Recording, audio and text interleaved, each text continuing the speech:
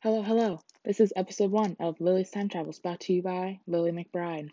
This is Back to the Future style, except we're going back to the past, and my mom doesn't get attacked. Anyways, my friends here in French, 1789, well, where I am, France, 1780, October of 1789, to be specific, for the Women's March on Versailles. So, anyways, my friends here tell me that there's been a large number of women gathering in the streets of Paris. The women are to be gathering, believably to be gathering, to protest the unfair living conditions, and as they soon got mixed in with the liberal revolutionaries.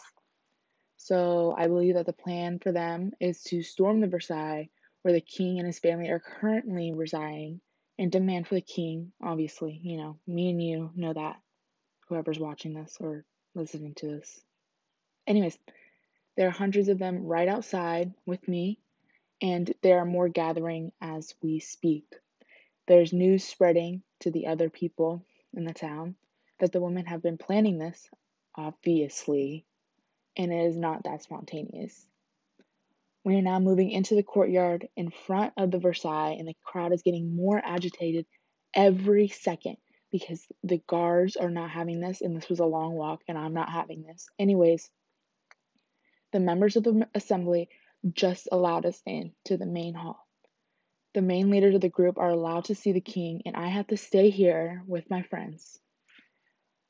It just started raining, and these petticoats are not fun when they're wet. Anyways, the king listened to the women, think whatever, and we're now going to be given food, and he's going to listen to the women some more, I guess. That's all I'm getting right now.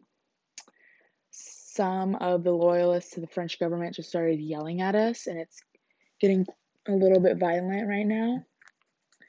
And I don't really understand. Anyways, the women are just taking to the streets to march for the kids and more future generations.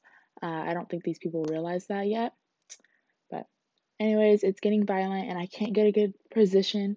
So, this is the end of the podcast because I'm heading back to the future. Bye.